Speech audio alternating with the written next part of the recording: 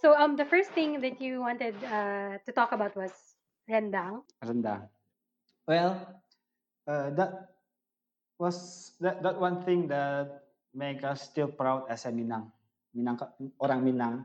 You know, during the national movement in Indonesia in the early 20s, most of the movement activists came from Minangkabau.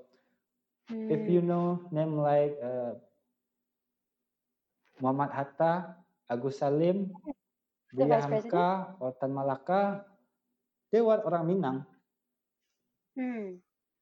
So there are a lot of history study that seek the answer why the orang Minang in the early 20 play an important role in the national movement in Indonesia. Besides, so I know Muhammad Hatta is the former vice president, but how Yeah. about today? Who are the people you would say represent Minangkabau culture outside West Sumatra?